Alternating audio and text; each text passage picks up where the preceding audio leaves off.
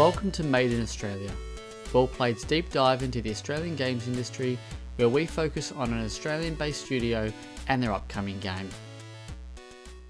Welcome back to Made in Australia, Wellplayed's podcast that focuses on the Australian game industry.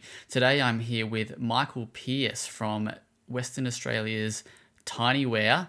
How you going, Michael? I'm going good. How are you?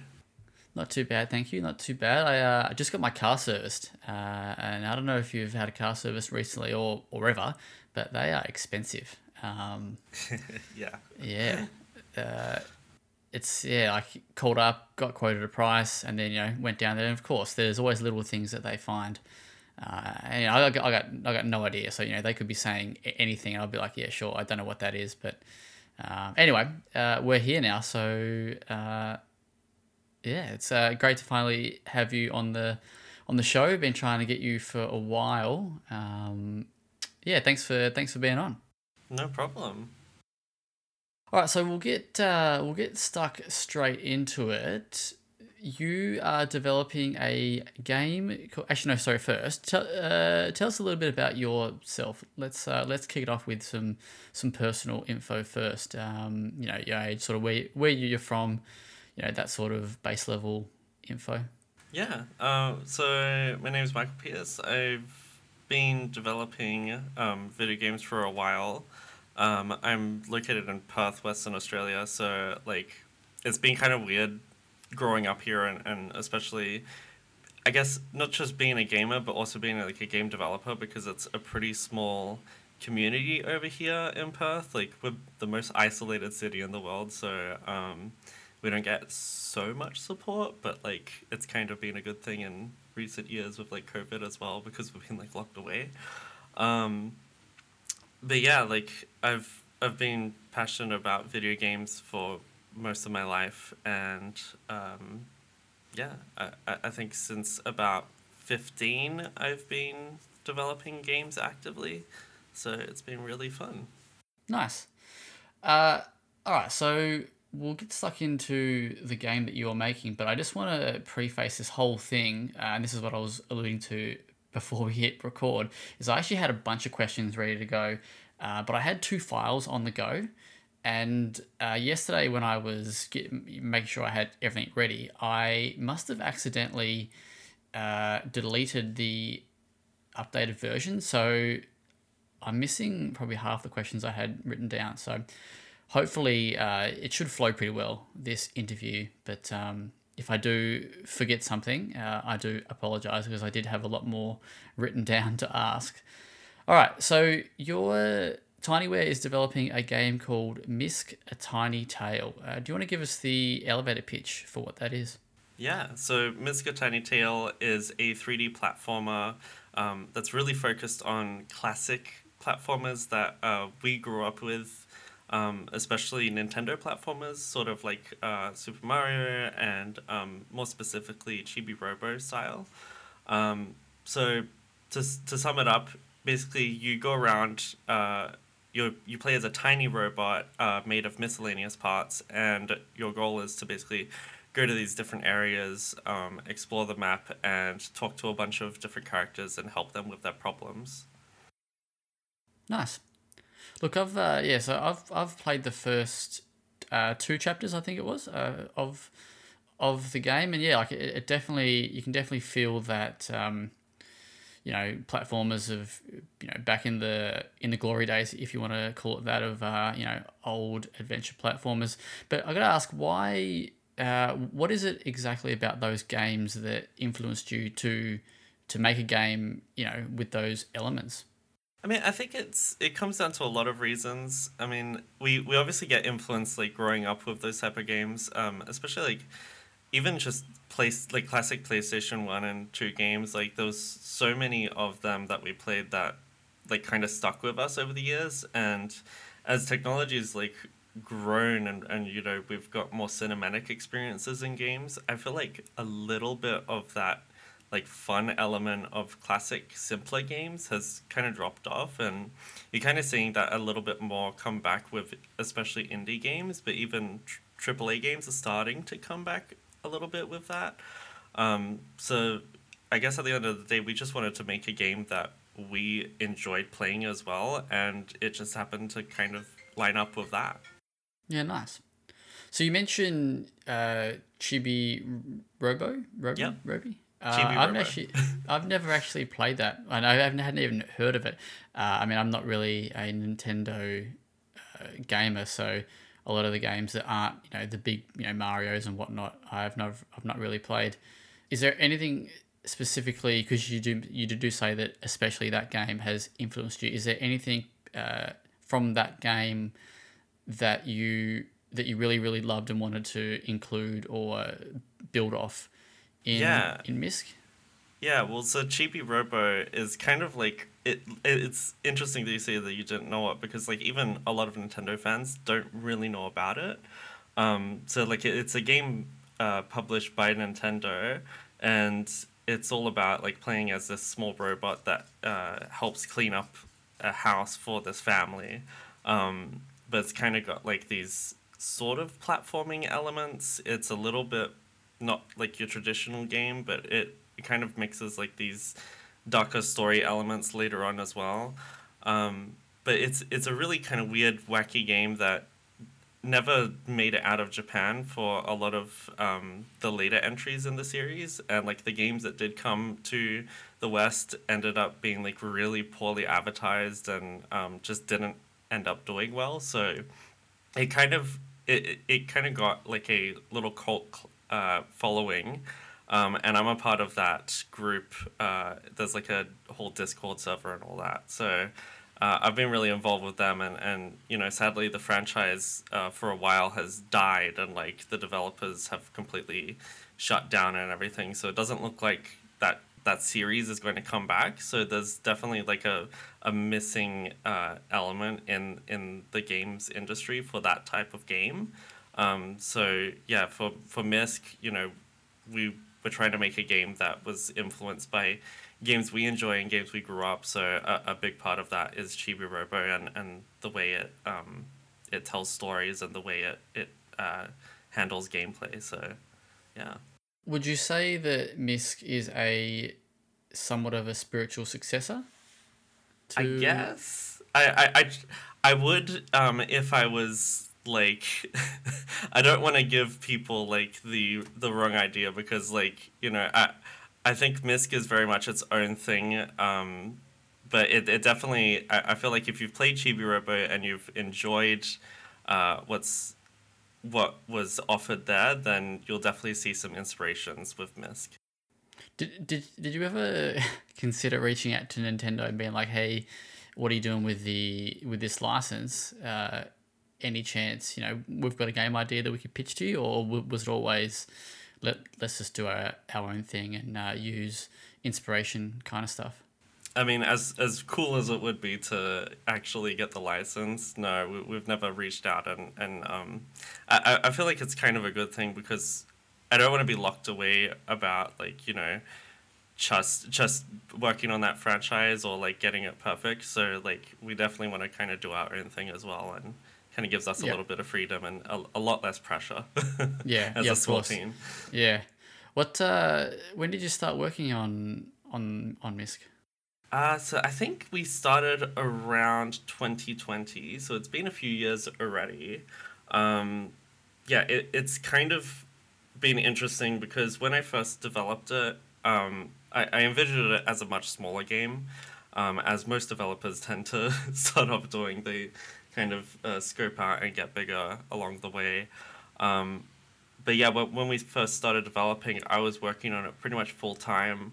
And then about a year in, I got a job at this place that took a lot of my time away from the game, and I've been working there since. So development on at least my side has definitely slowed down a little bit, but in some areas it's kind of helped, because like I'm learning these new things at the job that's kind of helping me contribute to the game in different ways, like getting my writing better. So it all kind of works out. But yeah, it's been a very interesting experience balancing the two. So how many people are working on the game, and what exactly is your role in the development? Yeah, so we've got a team of three. I'm the lead developer, so I handle most of the everyday tasks. I started off doing all of this, doing 3D modeling. I do lots of the animation, and obviously most of the programming as well. But then on the other side, we have Bernard, our music composer. So he helps me. He does all the music composing in the game. He does all the songs and a lot of the sound effects, and we work really closely to figure out what we want the game to sound like and how we should take it forward. And then finally, our last team member is Chris, who is our 2D artist, and he's really fantastic at coming up with these amazing concepts that I kind of take them and try to translate them into 3D models and bring them to life in the game. So we're a very small team, and I'm located in Perth, Western Australia. My other two members are in the US, so it's kind of an interesting experience doing this all online, but it's worked out really well over these few years. Now, forgive me if I get some parts of this wrong, but I remember when you first reached out, or we first spoke about MISC, you were actually in collaboration or in partnership with a Dutch company, or Fluminus or something like that. Fluminus. Yeah, so that was Fluminous. So that was originally our programmer's company. So when we started MISC, it was just a smaller idea that I started on my own under that company, and then we eventually moved it away because it was going to be like sort of a bigger project that I wanted to take on fully myself. So that company, he's still working on a few things on his own, and like we still talk and we still work on things together. But yeah, we kind of like separated it a little bit so then I could really focus on MISC myself. So that's when I started Tinyway Games, and that's how it's getting published now.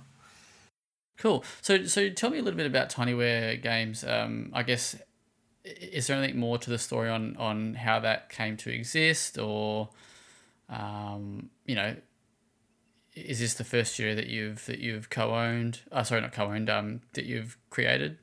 Yeah, I mean, Tinyway Games was just basically a company that I created so that I can publish MISC. Eventually, we do plan to do more, and like publish even more games under the company. But yeah, Tinyway Games started just so then we could get MISC up and going. And yeah, it's been really really fun to have like all of our team under one name. Was the goal always to have your own studio or company? I mean, yeah, eventually, like, I would love for everybody to be able to, like, come over here in Perth and actually set up a studio in an office somewhere. But yeah, for now, we're all online, and that's how everything's running. Because I'm just wondering how the scope of, because you mentioned that the scope of MISC expanded, and then you sort of took it from Fluminous to being your own company. I guess when you first came up with the idea for MISC, like, was there ever part of you that was like, eventually, I want to take this. Sorry, I want to make this my own thing, but I don't have resources or whatever it is. Because obviously the idea that you're saying that it started out much smaller. So I guess what was the change there? Like, what was the catalyst for you deciding that you wanted to make it a bigger game and then go out on your own kind of thing? I think I mean, there was a few changes that like happened between me and my programmer. So like we kind of had differences that we wanted to focus on. So he wanted to focus a little bit on a different type of style of game, and I wanted to focus on MISC, which was my game idea. So we basically decided that like, hey, this is my game idea. I'm gonna start working on this full time under my own company. You've got yours, and you could work on it under yours. And then we kind of split like that. But yeah, like since then, it's actually been really good. we've been independently working on our own projects. And yeah, it's just kind of like a technicality. So then I can definitely say, like, Tinyware Games is a part of this. So Nice. So we've talked about the game's inspirations with platformers and that, and so the story. And I played the demo probably a couple of weeks ago now, so my memory's a little bit hazy on exact details. But your character Misk has a friend in the world called Buddy, and you and Buddy I think they're trying. It's set in like a garden or a backyard, and you're trying to escape, or you're trying to see what's beyond the garden. And that's where you interact with other characters in the world and help them do help them do things that they're trying to do. yeah, so basically you start off in this place called the Garden Village, and that's kind of like the era you and your best friend Bag Boy grew up in. Bag Boy, sorry. And then one night they're like looking up at the stars and they notice an explosion in the distance, and that's when like all these golden cogs fall down from the sky and land everywhere. So Bag Boy kind of uses it as an excuse to try to look for him and go on an adventure and see what else is outside of this village that they've pretty much been staying in their whole life. So that's kind of what kicks off your adventure. And then the next day when you wake up, your goal as Buddy, the character that you play as, is to go around, try to find these cogs. Some of the characters have the cogs themselves, but don't know really what to do with them, or don't really know what they are. So you have to kind of entice them to trade it with something that they might want. So yeah, there's a little bit of like kind of unlocking elements there, where you might need a certain item, or you might need a certain amount of currency before you can actually unlock that cog and get it yourself.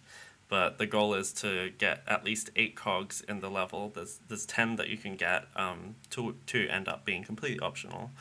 So there's a little bit of flexibility there. And then once you get to the end gate of the level and you're ready to move on to the next chapter, you can open the gate with those 8 cogs and move on. So that's kind of how the game's structured. Yeah, nice. Can you reveal how many chapters there are in the game? Yeah, so it's kind of... We're at a stage where we're not completely sure what the final number will be, but we're always aiming to be close to 10. Okay. It's kind of like hard to say definitively, because chapters aren't like it's not your typical level, I guess. Like some chapters might be a lot shorter and some might be really long. So we could say 10, but like that doesn't exactly say how long the game is, or how much is in each chapter. So do you have an approximate length of the game? We're definitely trying to keep it over 6 hours. We don't want it to be too long. And obviously it depends on like how in-depth you want to get with it, because we do plan to have like a few unlockables at the end. But yeah, we want to offer good value for your money, but also try to keep it on a little bit of a shorter side, because I've noticed that a lot of people are actually really appreciating shorter experiences now, just with how busy their everyday life is. So we don't want it to drag out or overstay its welcome.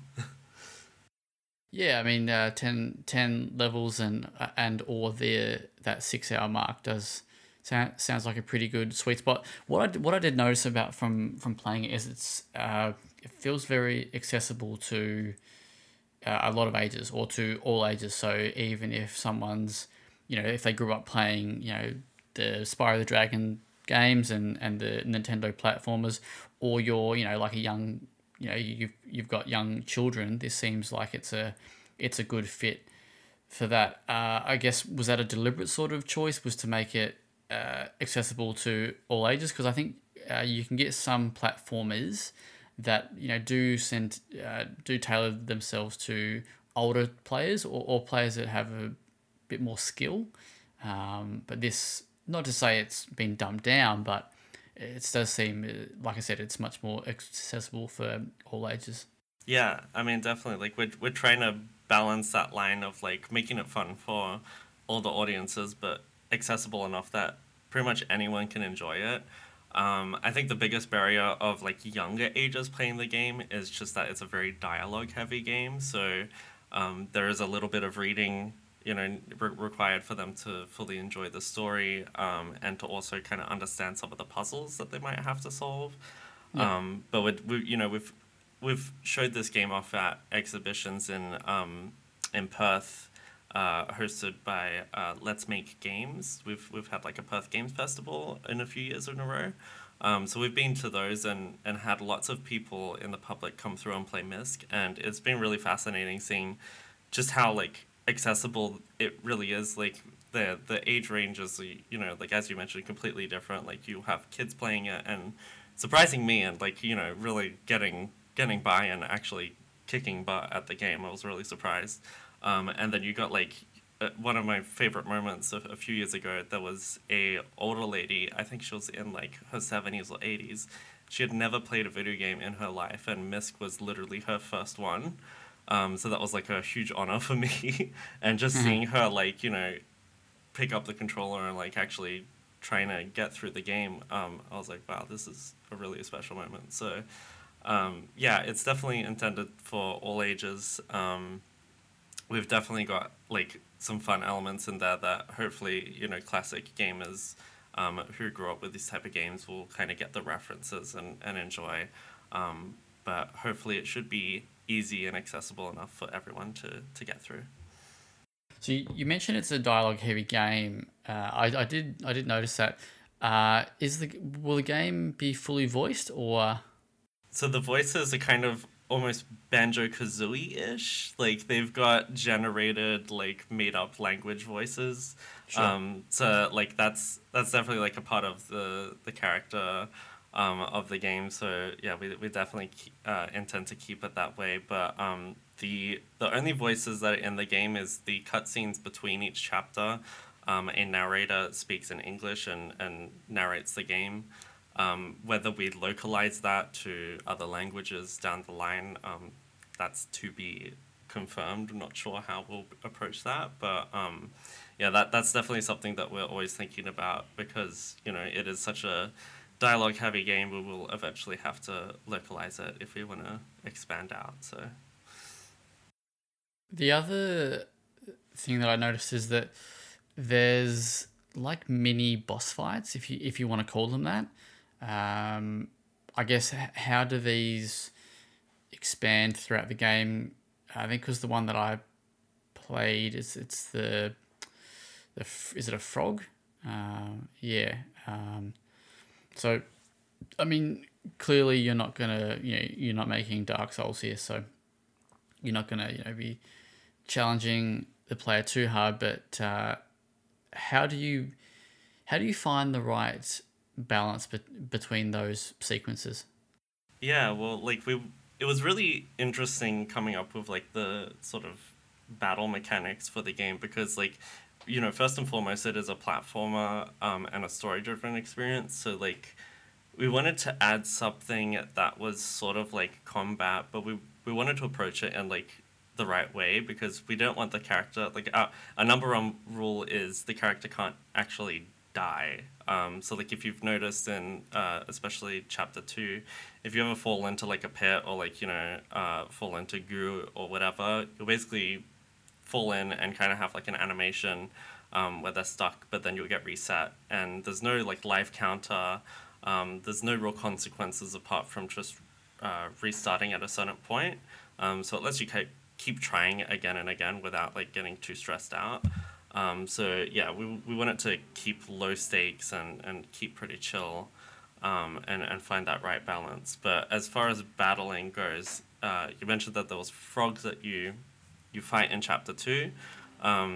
They're kind of these like drone like wind up toys that you'll see throughout the game, and they're the main enemies in the game. They're pretty harmless. Like the characters in the game actually describe them as more annoying than like a actual threat. But yeah, you can swing your sword almost like Zelda, and I guess it's not really a sword. It's actually a little like pin So you can swing that at them, and if you hit them 3 times, then they'll like blow up into a bunch of cogs and stuff, and you can start collecting that. So we wanted to keep it kind of casual, and yeah, that's kind of how we've approached it. Nice. Do you ever play as Bag Boy during the game? Is that something that you can share with us? So I can share that you will play as him. How and the details I cannot share. That's okay. That's all good. A little scoop there. Nice. So it was actually meant to come out last year in 2021, but it was obviously delayed. Now, you did mention before that your work on the game was slowed a bit because of your full-time job. Were there any other reasons that it was delayed, or was it purely just because of that? I think it's like a combination. I mean, definitely the biggest one was, just having the job and like reducing the amount of time I have to actually work on the game. But there's also just another aspect of like, we've worked as a team on other projects well before this, in years past, and in those projects we really focused on like, okay, let's set this as a date and no matter what, get it out. But it ended up kind of working into really bad like habits like crunch time, which just like put so much stress on our whole team, and put a lot of like mental health problems on me. So like we really want to avoid that with our game, and like even if it takes longer, the end product matters the most, and like the health of the team matters the most. So we just kind of have this approach of like, this is a rough deadline. If we get there, we get there. If we don't, whatever. What matters is we have to, keep happy and try to make a really good product. So, yeah, that definitely has been delays. We've never tried to set like a hard date. Like even right now, our current goal is Q4 2022. Right. Okay. But we're definitely trying to reach that. But if we don't, I'm not going to put like so much stress on our team, because rushing it or trying to get it out fast won't make a better game. So yeah, that's kind of how we approach it. Okay, so there is a chance that it could slip into next year still. So that's I didn't I didn't think it was that far. Not saying that in a bad way. But I guess my understanding of it was that it was closer to release, closer to the confirming that it was going to be this year.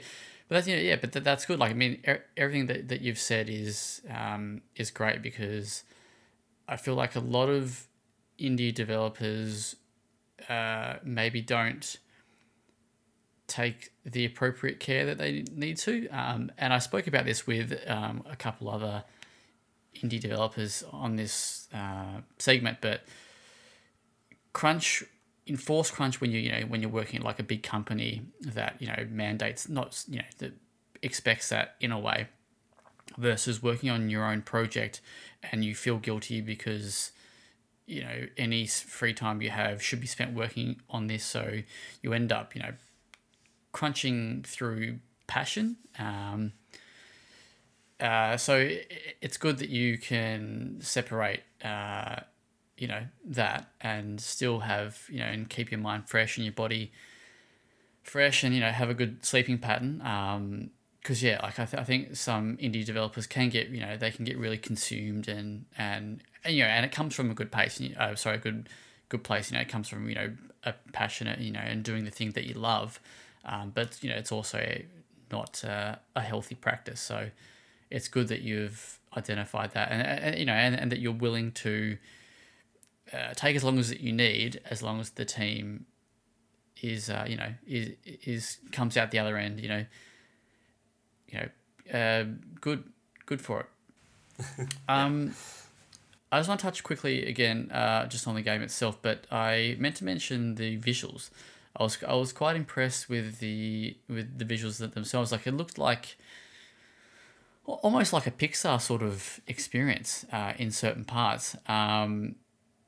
So yeah, like I know that you mentioned that you're we've spoken about it a bit, but you've been inspired and influenced by older platformers, what was the, because it would have been quite easy for you to maybe go with like a pixel art or like a retro kind of feel and look for the game. I guess why, from a visual standpoint, why did you choose to go with a more modern look? Yeah, like it was really interesting because like we tried so many different styles early on, but I think the key reason I personally chose this art style is like I really like to learn. I really like to work within like my limits. So anything that I can do really easily and pull off really well, try to focus on those key points and like really make them shine.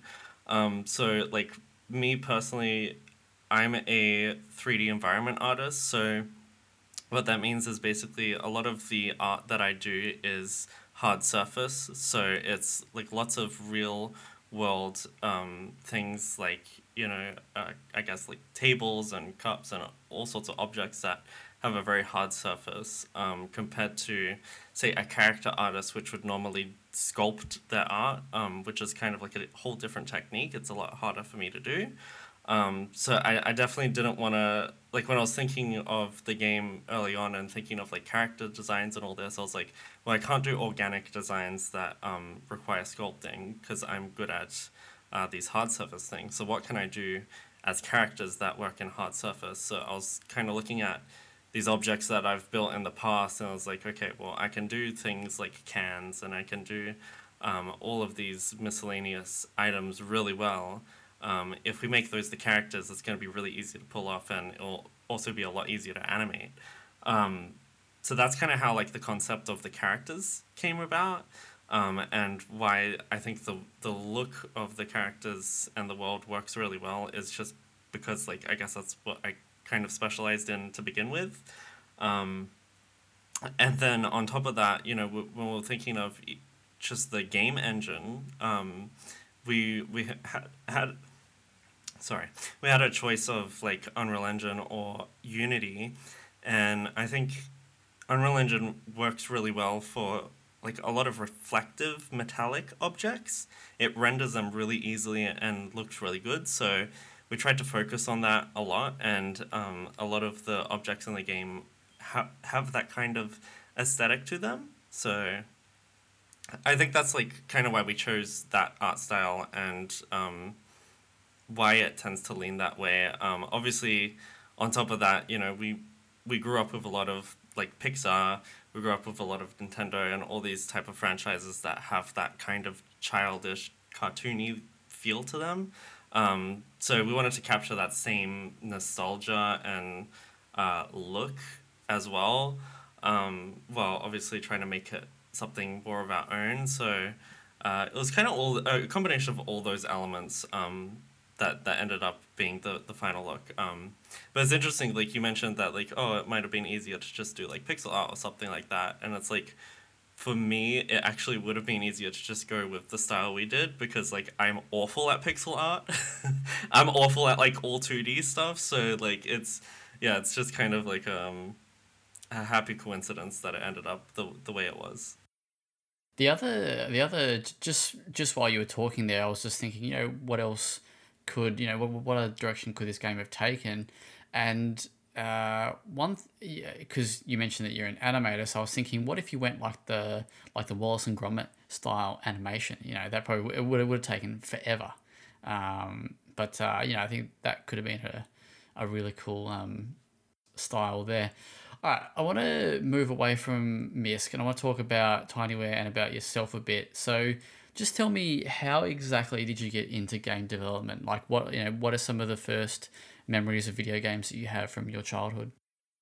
Oh, so I've been playing games like since I was literally a kid. My dad was a really like tech savvy person, so like he used to build computers well before we were born, just kind of like as a hobby, and he's always been interested in like arcades and all this stuff. So like we definitely got that from my dad growing up, and like I remember like the first console I ever played was like a PlayStation 1, like a Super Nintendo, and we had all these like retro video game consoles even when we were growing up after they were well out of date, we still had access to them through our dad. And sorry, I say we because like a lot of the reason I'm into games as well was also my brother. So he's like 2 years older than me, and we both grew up playing games together as brothers, and I think it was really an important part of like our journey because like he's also ended up being a video game developer. He actually works at Minecraft right now, so he works at Mojang nice. in Sweden. So it's been like really a fascinating experience, like looking at how our journey has kind of gone in different directions, but like stayed the same. So like at heart, he's a programmer slash engineer. I'm more of a animator and 3D modeler. But we've both created games over our lifetime. We both grew up with gaming. And I just remember so many different memories, like growing up, even as kids, we were so interested in grabbing a game that we loved and trying to take it apart and figure out how it works or what we could add to it. So like a game that I remember specifically, we were playing like a PC game called Black and White. And I think it was specifically Black and White 2, where we kind of like played as this god and there was like all of these creatures that you could control. But we're like, oh, we want to do something like fun with this. So we like looked into it. And we figured out how to open up the file and edit the textures of like some of the characters in the game. So like that was the first time I could remember actually, I guess, editing a game, and more specifically like seeing how the textures even looked. Because I didn't even like think of it. I was like, okay, whatever, games are magic, they just exist. But like just seeing how like everything's broken down and made up, and seeing like the actual file for a texture and editing that and like giving it its own look was such a fun thing. And like those little experiences that we had growing up, I think definitely dived into where we are today. So yeah, it was really, really fun. So you mentioned your brother. Have you two discussed working together at some point? All the time. Like we've worked together on little projects, just personal projects on our own. This was back before he got a job at Minecraft. So like now he's in Sweden. So like he's been there for 2 years since this lockdowns happened. And yeah, it's been a really interesting journey seeing like what he's doing in the industry, especially because like what I'm doing now is it's like an indie game, so I've got like a lot more freedom. Obviously Minecraft isn't his IP, so he's just working for them, but it's really great to see like what he's adding to the game and what touch he's had. But yeah, like as far as would we work together in the future, like I'll absolutely be up for it. We've talked about it before. And I think one of the great things about us is we kind of complement each other in the fact that like he has all the skills that I don't. He's really good at programming. I'm okay, but like I can only do programming in visual programming, which is why we chose Unreal Engine as well.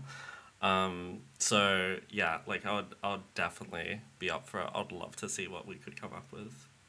You mentioned that you've done projects in the past. What sort of projects have you done? Can we? Is it something that people can just go and play and like download somewhere or? Yeah. So one of the bigger projects we did together. This was just before I started MISC actually. A few years back, we got together and wanted to make like it initially wasn't even supposed to be a project. Like we literally just made some fan art for the upcoming movie Jurassic World at the time. This was like in 2014, 2015. And we've always like loved the Jurassic Park franchise and waiting for a new movie for 14 years, and then finally Jurassic World starts to come out. So I make this like fan art of like the visitor center from the movie. And it really picks up steam on Reddit, and people are like, oh, you should do more. You should keep working on this, keep adding to it. So like I started to do that. And eventually like I got to a point where I was like, oh, I can start building out the whole park. And like it kind of slowly became this project of like recreating the park from the movie. Um, and after a year or so, like we got some people interested who wanted to contribute to it. So like that's how I met a lot of the developers that I actually still have today. So the programmer that I mentioned before and the music producer who works for Tinyware as well, they both came from this fan project of kind of helping recreate the park. Um, and yeah, eventually we worked on this for so long, and eventually we actually got to a point where it kind of became more of a game that people could just explore and like download and run around for free. So we did release it, and this was maybe 3 years back, and it was called Jurassic Explorer. I'm pretty sure you can still download it today. It's like on Game Jolt. You can literally just Google Jurassic Explorer and you'll see a bunch of stuff pop up. And we were really fortunate with that. Like we got a lot of support from the Jurassic community. Universal Studios was like really awesome, and like they've always been really supportive of like fan projects.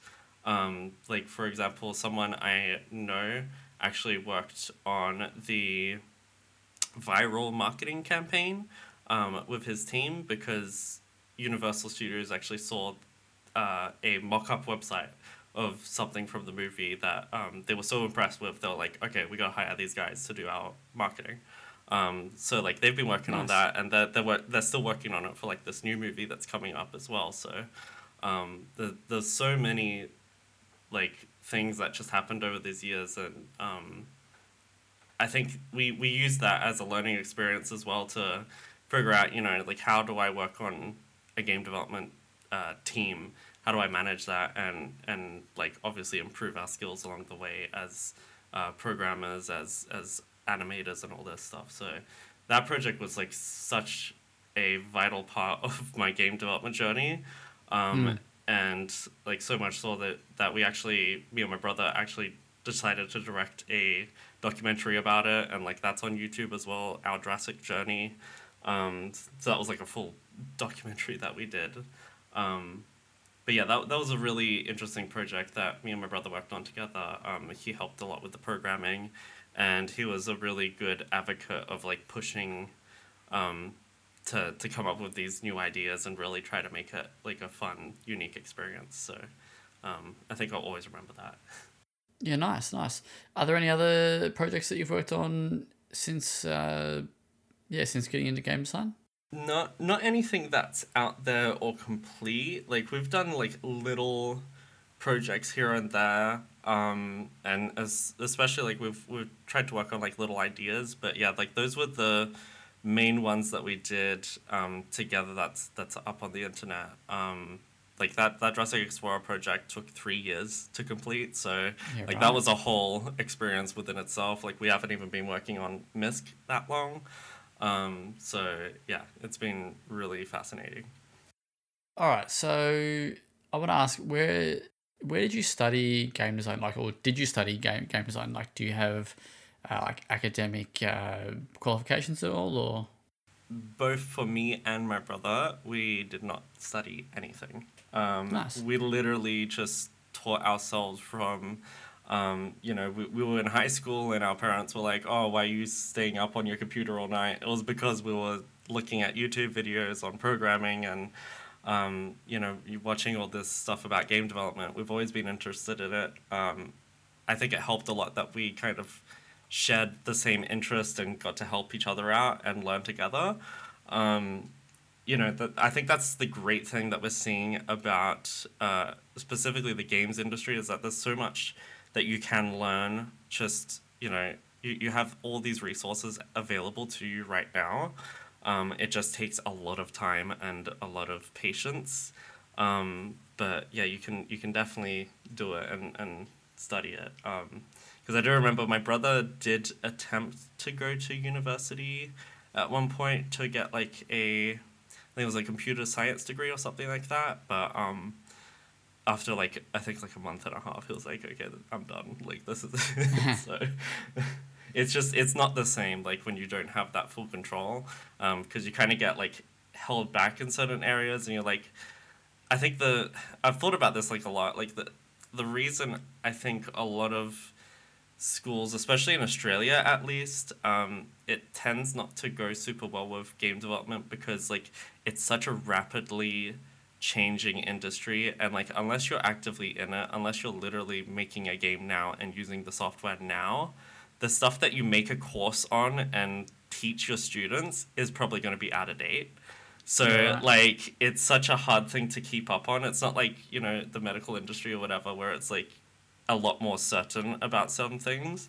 And there's also just so much variables on like, like how can you teach what good art is? How can you teach what a good game is? Like there's certain things and certain principles that you can use as a guide, but a lot of it comes down to just figuring it out yourself and seeing what the best practices are, so What's been one of the biggest challenges you've had game design wise? I think the biggest challenge is honestly just trying not to, like, trying to know your limits and like not go over scope. Like I said, like initially MISC was actually a very small project. We planned to do it in like a few months and release it. But it expanded so much from there, and I think that's it's got a specific name. People use it on Twitter. It's like game creep, where basically you're nearly finished with the game and you're like, okay, but I'll just add this one extra feature, and then that tends up taking 3 months of your game development time. And in some ways it's good, and it's great to expand your game, but in other ways you have to find that right balance. And yeah, you kind of have to know when to put down your mouse and say, okay, the game is done. So I'm still learning that. So one of the other things is that you mentioned that you live in WA, and the games community there is probably not as strong as what it is on the eastern side of the country, especially like in your Melbournes and Sydneys and that. How have you found the support from, I guess, the state government and I guess the federal government? Because MISC, I'm gonna assume that MISC is relatively pretty much all self-funded. Yeah, completely self-funded. Okay. So yeah, like it's been interesting because like I mentioned before, like we have a really strong community here, but it's very small. So like I'm a part of this community here called Let's Make Games, and they're like a really great community that like is just focused on game development and showing that off, celebrating it in WA.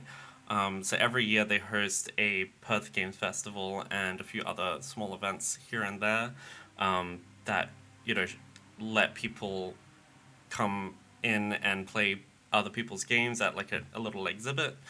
So we've been there for 2 years in a row, and it's been a really fantastic experience. And I'm pretty sure that it is funded partially by the government as well. So like there's a few sponsors, like Lottery West, I think is one of the sponsors usually.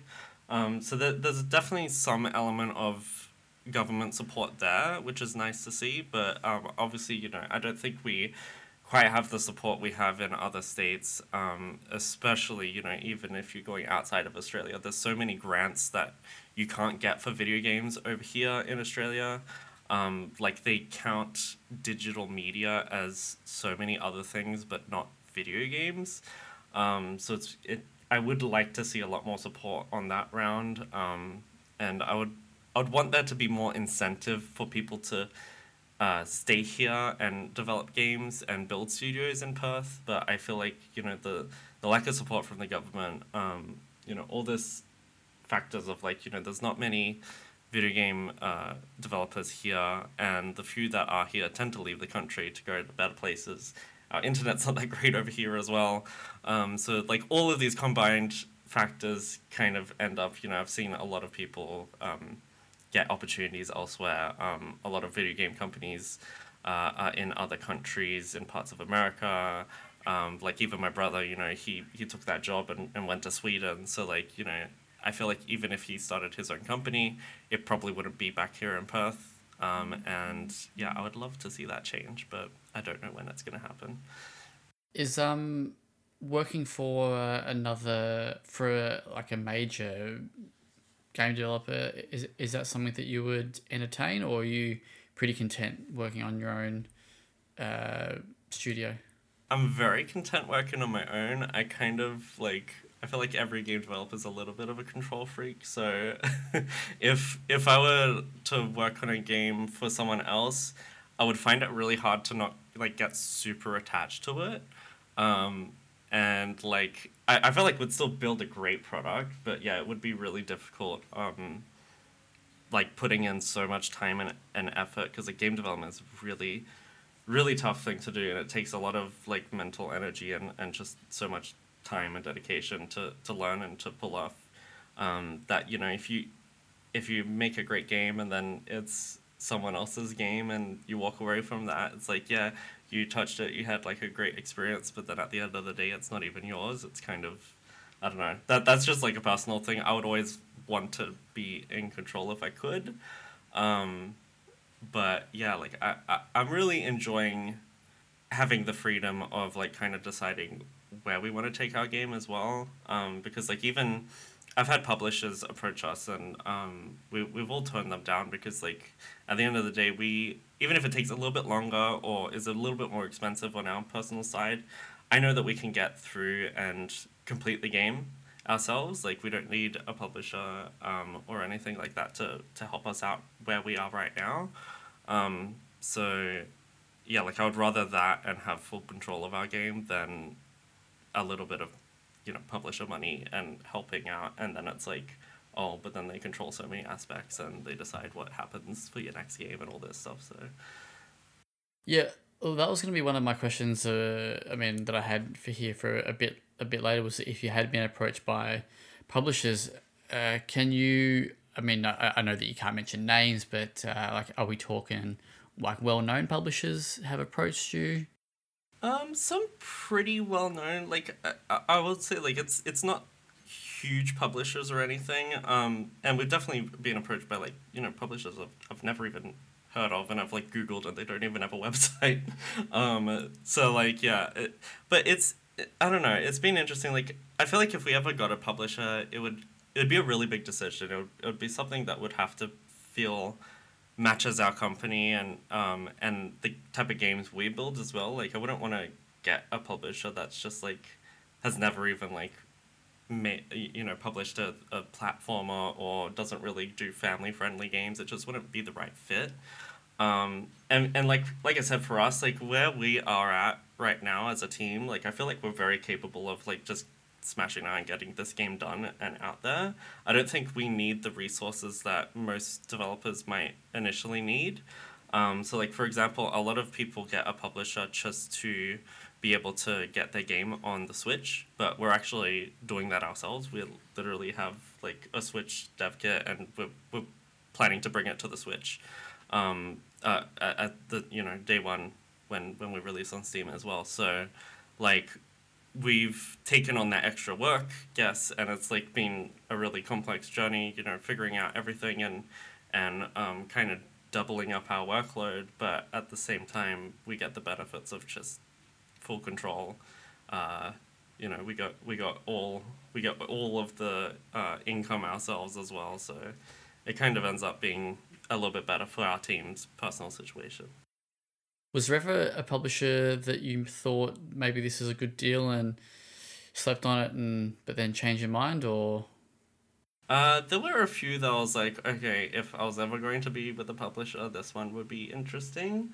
But yeah, it depends on the company. Like it's come down to like so many different factors, and it's also not just my personal decision. I also have to, present it to the rest of the team and make sure that they're happy with it as well. Mm-hmm. But I think yeah, so far we've been very good on our own.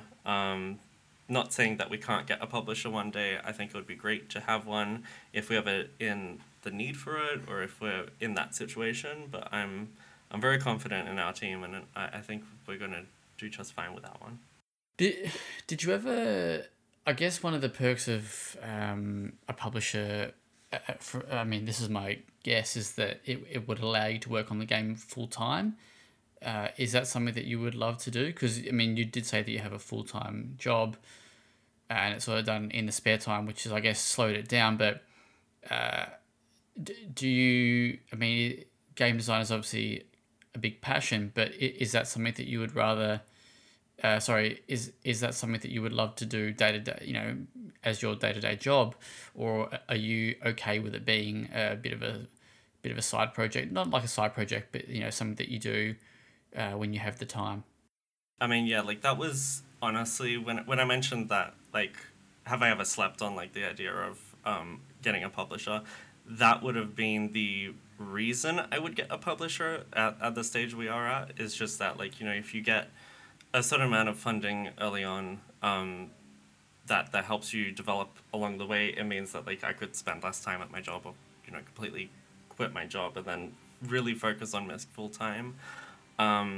There's even been times where I've thought of, like, okay, well, can we get something like a Kickstarter going, or Indiegogo, where, like, the community can, like, kind of fund the game development and help support us, so then we can have more time for it. We can do less work on our day-to-day jobs and really focus on MISC. So that's something I'd absolutely love to do.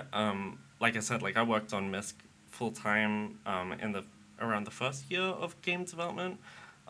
So, like, that was a really great journey, and, like, yeah, it's a lot of work, and it's a lot of different work that I'm used to now. But, like, there's nothing I'd rather do. Like, I think that would be fantastic. But yeah, I think the situation we're in currently is kind of keep it going in the background, do the best we can, and then eventually, once we get to the point where we can release, then hopefully, if it does well enough, I can hopefully fund another game myself and keep everything going off of that. So, is there a reason why you didn't jump on the Kickstarter, all the other crowdfunding? I think it's like, it's a very intimidating experience, because I've talked to a lot of people who have had successful Kickstarters. I've talked to some people who have had failed ones, and I think, like, yeah, the fear of, like, putting yourself out there and then timing it just right, that, like, everybody has a little bit of extra cash and, like, is ready to fund a project, and then that fear of, like, it not reaching its goal, or, like, getting close but then not getting the goal, and it's like everything just falls apart, and that type of reputation, like, kind of stays on your game, because it's like, oh, well, that game didn't even get its funding, like, Yeah. what's the point? So there's a little bit of fear of that, and I guess that kind of gets solved with some other platforms. I think Indiegogo has, like, a flexible goal, so, like, basically no matter what you get, that just contributes to the development, even if you don't reach your initial goal. But yeah, we've definitely thought of it, and it's something that we could possibly do in the future. It's also kind of something hard to ask for as well from the community, because, like, we've been developing this game for over 2 years, and, like, obviously game development takes a long time, but yeah, it is a hard thing to be like, okay, we've released these demos, we've got all this stuff out, and we're working on this game for a while. Can you help us, like, reach the final bit?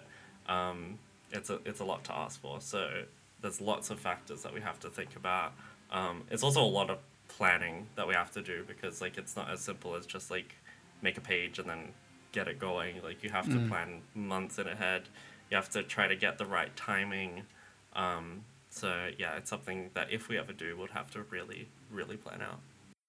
Another question I had for you, you mentioned that you're sort of a self-taught game programmer or game designer, but do you have any like mentors or people in the WA industry or the Australian industry or even international industry that you can sort of reach out to when you sort of have issues, or you need a bit of guidance, or you know, whatever it is that you need, you have someone to go to? I mean, I haven't particularly used them much, but I know that, like, the team that I mentioned before, the Let's Make Games, they've got a lot of really great resources and developers there that, like, have literally been, you know, like, if you get stuck on something, or if you want to run an idea by us, reach us at any point. So that's like been a really great help, and I know that like I've talked about a few ideas and a few things, especially with like the Switch development side of things, because there are a few developers in Perth, and end up in like Australia that have gone through this whole journey of like building a Switch game, releasing it, getting like physical copies of it done. So like I've had a lot of questions there that I've got help with, which is really great. But aside from that, I don't think there's too much, at least in WA.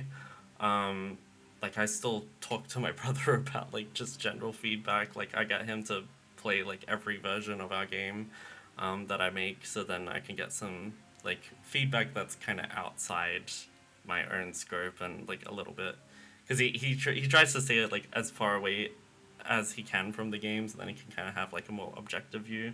But I really respect him as like a programmer and as a game designer. So if he says something that's going wrong, I know that it's going wrong. So Nice. That's yeah. That's I mean yeah. It's always good to have someone like that that you know, trust the opinion of. So that's good. If you weren't developing MISC, are there any projects you've got sort of in the works that maybe might have taken its place? Or ideas, sorry? I don't know. Like I feel like there's so many different game ideas that I've wanted to do over the years, but like MISC is kind of like everything that I've wanted from a game. Like I always wanted to make a game that I enjoy playing myself, and like I've always super been into like 3D platformers. Like I love like Super Mario, and I grew up with like Crash Bandicoot and Spyro and all these classic platformers. So like for me, and I think for the rest of our team, like it's really a culmination of like all of the things that we love and grew up with. Whether I'd be working on a different project apart from MISC, probably, but I don't know exactly how that would look. I know I've like really enjoyed like a lot of racing games like Mario Kart, so I don't know, maybe one day in an alternate universe I would be developing something like that. Who knows? Nice. So it's coming to Switch and PC. You mentioned just before. I just want to jump back to MISC quickly.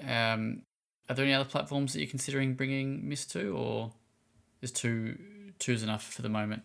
We've always like looked at other platforms, and like it was a really big win for us to get it on the Switch and get it running, because like I feel like the Switch is obviously just like a very natural like choice for us, and it's been a incredible journey and an incredible dream come true seeing it even playing on a Switch. So like the fact that we are developing a game on a Nintendo console still kind of blows the whole team away. As far as other platforms, yeah, we've definitely looked into it. Xbox has been like kind of an enticing platform to be on, because at least from my experience and from what I've seen out there from other game developers, it tends to be a lot easier to get on Xbox than it does to get on PlayStation. People are like still having trouble getting a PlayStation 5, let alone like a dev kit. So yeah, it's a very tricky thing to like get into, and there's lots of technical sides of it too. The thing that would definitely be nice about other consoles compared to the Switch is just having more access to power. Like the Switch has really surprised us, and I'm honestly kind of shocked that our game even runs as well as it does on the Switch. But there are definitely moments that we've had to scale back certain elements of the game just so then it does perform well on both PC and Switch. So just to not have that worry on other consoles would be a really nice little benefit. All right, I want to talk quickly about a hot topic at the moment that's been a bit of a trend, and that's NFTs. I just want to get your thoughts on the whole thing, and whether that's something that Tinyware would ever engage in. There's obviously a lot of discourse about it at the moment, a lot of negative discourse, and it seems that whenever a game developer or a publisher sort of announces plans to enter into that sort of market, they're pretty much hounded out of town. What are your feelings towards this new sort of trend? Yeah, it's been really interesting. Like I've never felt like they fit with games. Like I feel like just from personal experience, like I really hated just the trend of like, maybe 10 years ago when like I guess DLC and microtransactions was starting to happen more and more in games, and I remember people like freaking out. It's like, oh, why would you buy a cosmetic item for like real money? It just doesn't make sense. And I think over time we've kind of adapted a little bit, and we kind of see a little bit of value in customizing characters and all that stuff with these digital assets. But as far as NFTs, like I don't think where it's currently at, I would be interested in that, especially for games. Like I feel like there's so many different things that people are rushing into this technology, not having a background in game development, and I've seen so many really dumb things where people are like, oh well, if you have a hat in this game, that means you'll have that hat in every game, and it's like that's not how game development works. Like you would have to get the license for that specific hat and then license it out to every single other game company. You'd have to make sure it works in the game. You'd have to like specifically model it and then get it into that game engine. Like it's not something that you can easily transfer into. And the other thing is like this type of idea has existed already. Like we don't need the blockchain or like NFTs for this type of stuff to even happen. So like the idea of like if you own this NFT, then you'll unlock something in this game. That's been happening for years, like with save data. So like if you own a specific game of like, say this is a really strange example, but like Wii Fit on the Wii. Like if you owned the first game and then you got Wii Fit Plus and you put that in your console, as soon as it reads that you've got save data for the original Wii Fit, it will transfer all of that to your new game. So like that happened before NFTs. Like that didn't need the blockchain. And then on top of that, there's this whole like other issue of like energy consumption and all this stuff. And like I know that there's other, I guess like other sort of blockchain things out there that are more eco-friendly, and like that's great, but like what's more eco-friendly is also just not doing it in the first place. So yeah, at least for video games, I'm really kind of opposed to doing it. I definitely can say that we would never do it at Tinyware Games. I don't plan to do any NFTs. But yeah, as far as other technology, I'm not sure. It's kind of hard to see, I guess, the practical benefit of it. And like, even if there is a benefit of it, can we do it without the blockchain? Can we do it without cryptocurrency in the first place? That's something I would like to figure out, and that's kind of my stance on it. But yeah, it's been fascinating watching it from a game development perspective, because yeah, you've got like all these companies that come out and do it, and it doesn't seem like there's even a demand for it from the players. Like it's just kind of happening from the higher ups in the company that are like, oh, this is trending, let's do that. And yeah, it's kind of unfortunate that that's kind of happened everywhere. So Yeah, it's impressive and also mind-boggling that companies still keep doing it, and then they go, maybe this time it's gonna work. They're gonna want it this time, and no one wants it. And like you're right, there are ways that you can sell cosmetic items. I mean, yes, Steam has got that whole marketplace where you can do that now. So that's existed for ages. So if you wanted to sell a skin or whatever it is, that option is there. So it's going to be interesting to see how it evolves and whether it dies out. But yeah, I guess time will tell. Time will tell. And I mean, like it's interesting because like I'm not opposed to like I guess like digital collectibles, because like I love collecting stuff in games, and I feel like that type of stuff, and especially if you truly can like validate it as like this is like X number of whatever, like that's kind of neat. But yeah, just whether that's something that even needs to happen on the blockchain to begin with. There's this whole other thing that like I see a lot of like NFT art being sold, and it's like people who buy the art don't tend to buy it for the art. They buy it for the value that this might end up being. And it's like, I would never buy a piece of, like, I wouldn't buy, like, a painting on a wall for my personal bedroom or office to go, like, oh, I hope in 10 years I can sell this. Like, it just, I would buy it because I like the look of it. And I feel like that's just, doing it for the money side of things is completely devaluing what art is. And I think the same type of thing is happening in, like, the gaming side of NFTs, where, like, they're trying to, like, oh, but, you know, you could instead of just playing the game for fun, you could be earning money from playing it. It's like, well, what if I just want to play it for fun? Like, nothing has to, I don't want it to feel like a job to play a game. Yeah.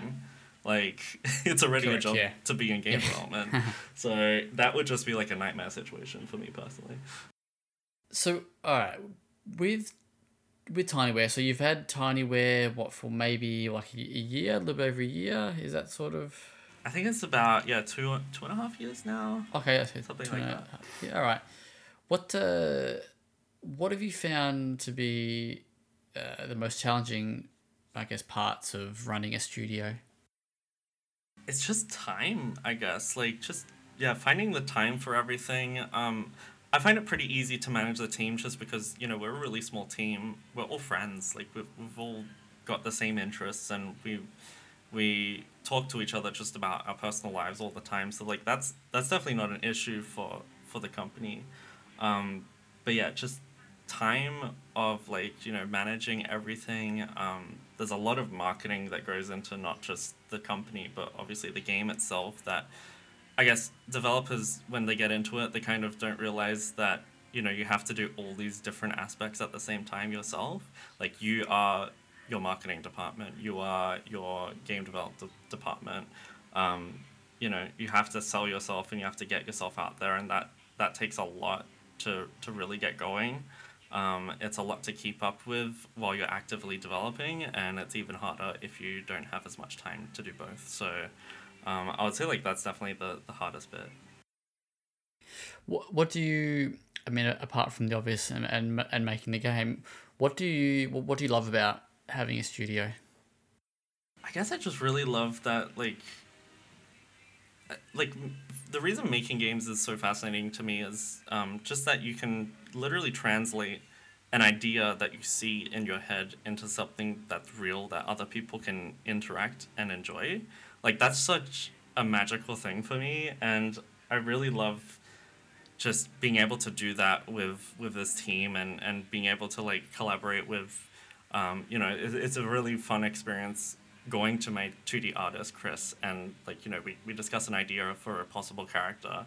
We brainstorm it, we, like, do sketches, and my sketches are awful, but his are amazing. So he turns it into an amazing 2D piece, and then to take that and translate that to a 3D model, to rig that, to bring that to life, and then get our music composer in and add sound effects, add music, add a story and life to these characters. Like, that is just such an amazing experience within itself. And then the final step is just having other people play it and experience that and see the final product. Yeah, like, that, I'll always enjoy that process of game development, and I think, yeah, that collaborative experience as a company is definitely, like, really amazing. And, like, I think that's what makes every day so easy to, like, go through, because it kind of doesn't feel like work. It's hard, it's challenging, but it definitely doesn't feel like something I don't enjoy. Yeah, so how much time would you say that you do spend on MISC or on Tinyware, like, a week on average? Well, so I work 3 days a week at the company I'm at right now, and then I do, like, a bit of commission work in between on my off days. So every other time it's pretty much spent on either Tinyware games or just, like, chilling and, like, resetting a little bit. I try to get in, like, something done, you know, even if it's just, like, complete a model or do an animation or whatever it might be, every day. So I definitely work on it a little bit every day, but I would say a week I probably do about, like, maybe between 15 and, like, 30 hours. It really depends. But yeah, I definitely try to get in as much work as I can, and you know, we'll have these moments where, like, you know, I could be at work and, like, not doing something, but then another team member might be working on a concept art or might be working on music that we discuss. So like we kind of try to do the most we can, especially with our time zones, to fill in each other's work, which is really nice. So yeah. Nice. Very nice. All right. So I have completely lost track of what I was going to ask. My apologies. No problem.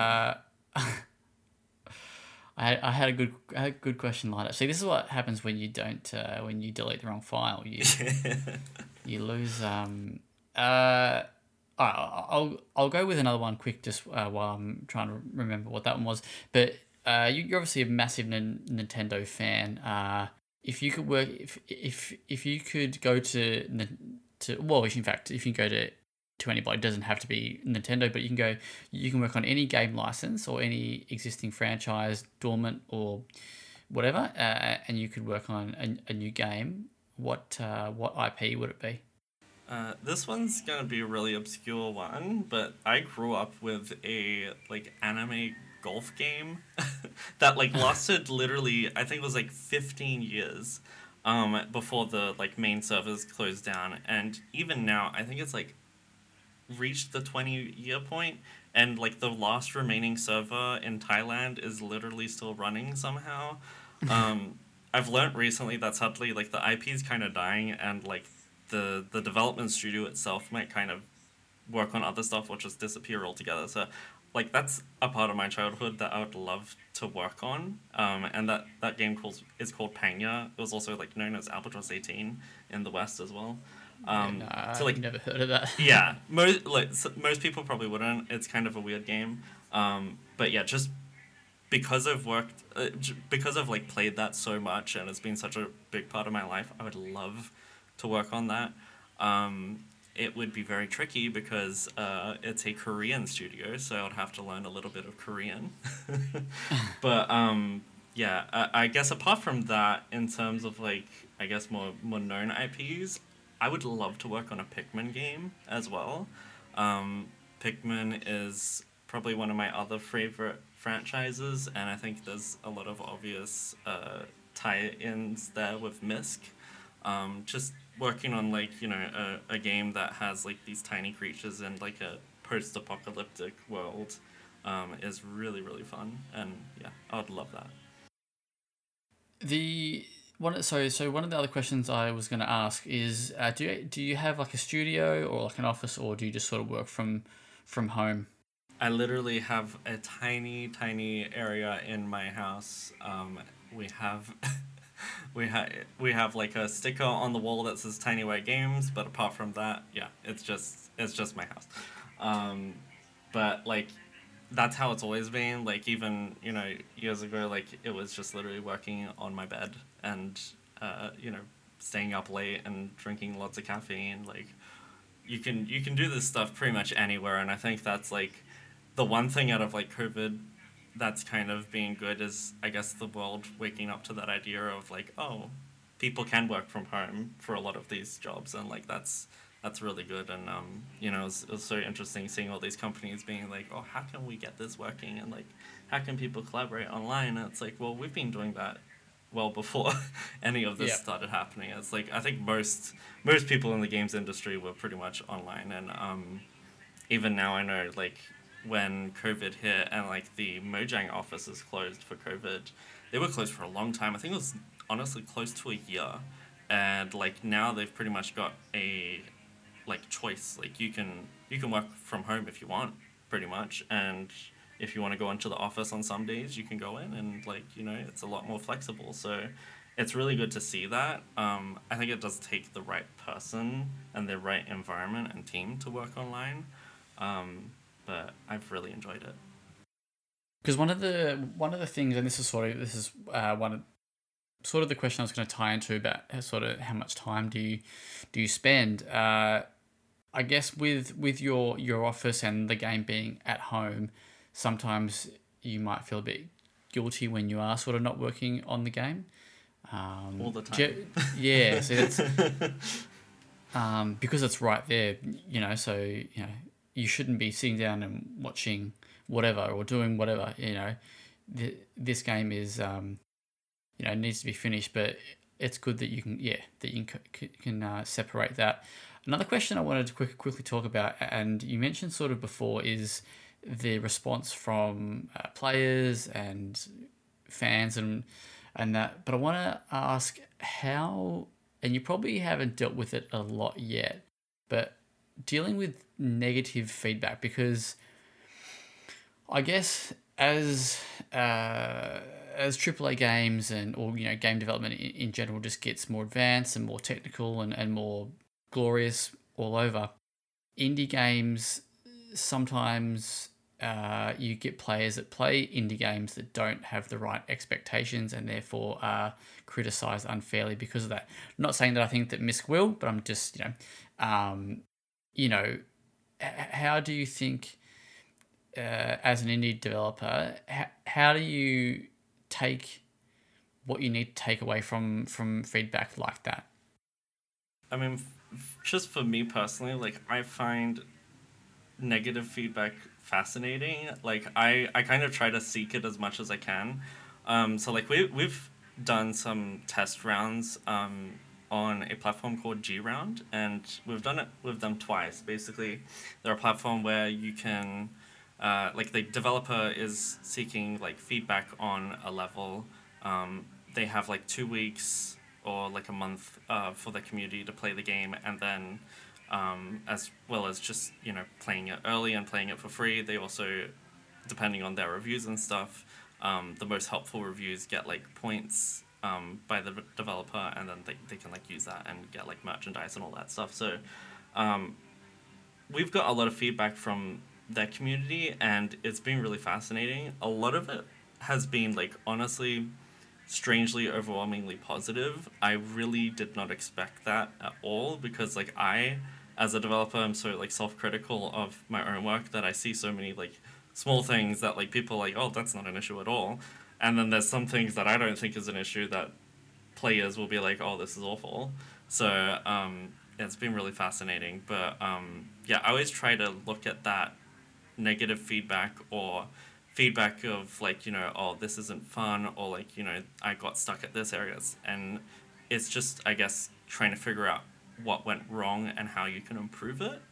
I think it's very easy, and I had this in the past, where you can take it personally just because it is so close to you, but you kind of have to separate it from, this is an insult, to, this is where the player's getting stuck, let's figure out what we can do to change it and make it better and more fun for them. Because like, the thing is, like, no matter what you make, no one's going to make something that everybody will like. There's always going to be people that just don't click with your product. There'll be people who just don't understand how to play it, or don't understand, a certain aspect of it. And like, you just kind of have to be okay with that. And like, just like, if you play games yourself as a developer, there's plenty of games that you don't like, and there's plenty of games that you won't play. So you kind of have to understand that mindset. And yeah, just, I guess, go in with an open mind and try not to take it as personally. Is there, so you mentioned that, just that feedback round, and how much of that feedback has shaped Misc's development? Like, did you get like a recurring sort of comment, whatever, for a particular thing, and go, all right, this, we have to change how this works, or whatever? Yeah, I mean, I guess it was a little bit of smaller elements. Like, we tested it with the first chapter before we had that chapter uploaded to Steam as our current demo. So a lot of the feedback we got there was mainly, I guess, like, the progression and like the order of some things. There were some parts of the game that people got stuck, or the dialogue was like too long, or they didn't understand a certain aspect. So those type of things would definitely go back and fix. I don't think there's been like one specific element that's like recurred as like a problem for the player. Well, apart from like features that aren't there yet, like the options menu, people like always need options, but like that happens later in game development, so we can't do that right now. but yeah, like as far as just the game structure and the gameplay, yeah, it's just mostly been about like refining everything. Like we really tried to make like the combat and all that. Like you can, if you go back to older versions, you can see like we've literally improved it, and like we've changed like the physics of jumps and really tried to refine it to a point that feels right for the player. Very cool, very cool. All right, so we might get close to wrapping it up. One question I got for you is what do you with the after the launch of MISC, how do you see what's the future of Tinyware Games? You did say previously that hopefully you can secure enough funding, for your next game or next project.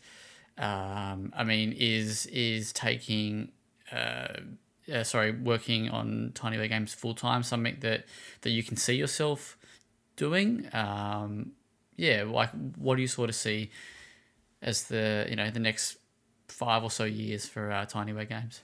I mean, yeah, I would definitely love to keep working on things. Yeah, if we can get, I mean, the thing is, like, even if somehow Misk just totally bombs and like doesn't do well, whether that's because like it's a bad game or whether it just, I don't know, doesn't like hit the right market, I can't see me just stopping game development. Like I will always be working on games. So like yeah, I guess I'm always going to work on this no matter what, and I think a lot of the people in our team feel the same way. But if it can be successful enough that it funds us to be more full time, or helps us get better resources and more developers or whatever, then like that's just an extra bonus. Like we don't do this for the money. We don't do this for any of those aspects apart from just to help us fund even more of it, and just to keep going. Because this is what we do in between our everyday jobs and everyday life. Like we do it because we love it, and we don't do it for like the success, because like all of that's not guaranteed, and yeah, it keeps getting harder and harder to succeed in the video game industry. So I wouldn't get people to be a developer out of nowhere just to get like the rewards that come from it, because it's not something that you would do just for the money. Definitely. Yeah, look, as someone on a different side of the video game industry to what you are, I do, yeah, I very much understand sort of what you're saying. We operate in a very similar way. We do it for the love of writing about games and talking about games. So, we have that shared sort of passion there. But you sort of touched on the last question I want to throw at you. But if you have any advice as someone who doesn't have any, not professional, sorry, like academic qualifications, and someone who just jumped in, went to YouTube, and has sort of almost brute forced their way, through to making a game. What sort of advice or tips would you give to people who are considering getting into game development? This is gonna sound really cheesy, but just like stick to it. Like even the thing, I think there's a few good things that you need to make like a really good video game, or get the mindset of a good video game developer, is like, number one, don't be afraid to fail, because like you will fail so many times. You're gonna make, no matter what, your first game is gonna be awful. Like it's gonna look shit. It's gonna probably play really awkwardly, and like all of that stuff is fine, because like most of it probably will never even see the light of day on the internet. Like we can happily put those away and delete them after. But just make a bunch of prototypes. Just like get into like taking apart what you really like. So like for me, it was 3D platformers, and I was, doing a lot of research and like YouTube videos on like, what makes a platformer fun? What makes a platformer a good platformer? So look into those aspects and try to think of games in that sort of mindset of like, okay, like when you're looking at something, when you're playing it, how did these developers do that? Why did they do that? Like what aspects of it do you enjoy, and like how can you try to recreate that? Like there's always going to be an element of sort of copying in a way, because it's kind of like reverse engineering. And then once you know how to do it, you can put your own spin on it and kind of like, I guess, invent something new after. So like, yeah, like for me, a lot of the experience I had with game development was literally that same method of like, we spent 3 years on a project where we were looking at, this park from a franchise we love, Jurassic World, and recreating it in that way, and just going through that process, even just as like, a throwaway fan project, was so valuable to me as a developer. And it's like, now that I'm working on MISC and working on our own original stuff, I've still got those skills and I still know how to do all that stuff. So yeah, just stick to it and like try to have as much fun as you can with it as well. Like, you don't want to be miserable, and you don't want to like necessarily treat it as a job. Like, you want to be able to enjoy all those little moments of like, oh, it worked, like that's so fun. So just try to have that. And yeah, like I'm curious, just a question for you, like have you tried to like work on a game before? Like, what aspects did you like come up with, I guess? Uh, so I did when I was at uni. One of the courses I did was, I don't remember the exact course, but it was like game design, or it was some like low level like games industry course, right? And I, for the final project or whatever it was, or even like throughout, you had to sort of make little tiny game pitches, and the major project was like a proper game pitch that you had to do. I still think the idea that I had is very, very cool. So it's something that I might explore later down the track. But I installed CryEngine, and I tried to use it, and I just had no clue as to what I was doing. I did I watched like a quick CryEngine for Dummies sort of video and I was like, this is way beyond my brain power right now. If it helps, I feel like every developer gets like that with new software. Like, it's always the most complex looking thing. Like, I worked on Unity for many years before ever trying Unreal Engine. And when I was in Unreal Engine, even knowing that like I was good at Unity, it was just like I was in an alien planet. Like, it was completely different. There's so many like tabs and things, and terminology is just like completely different between the two, even though they can do like the same thing as well.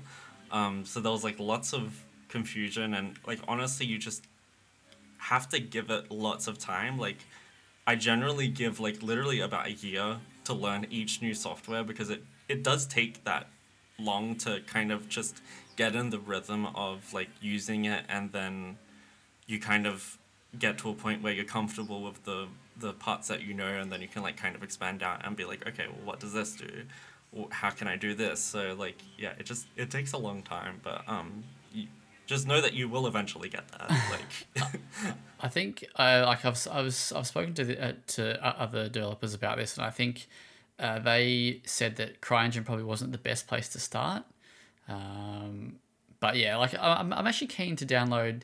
Like, now that I have a new PC that's got a bit of grunt behind it, I might even download Unreal 5 and see how see what I can do with that. But yeah, like, but between work, the website, and just life, that's where's the time going to come, and I've got to play games as well, so I can actually write, I can write about them, and that's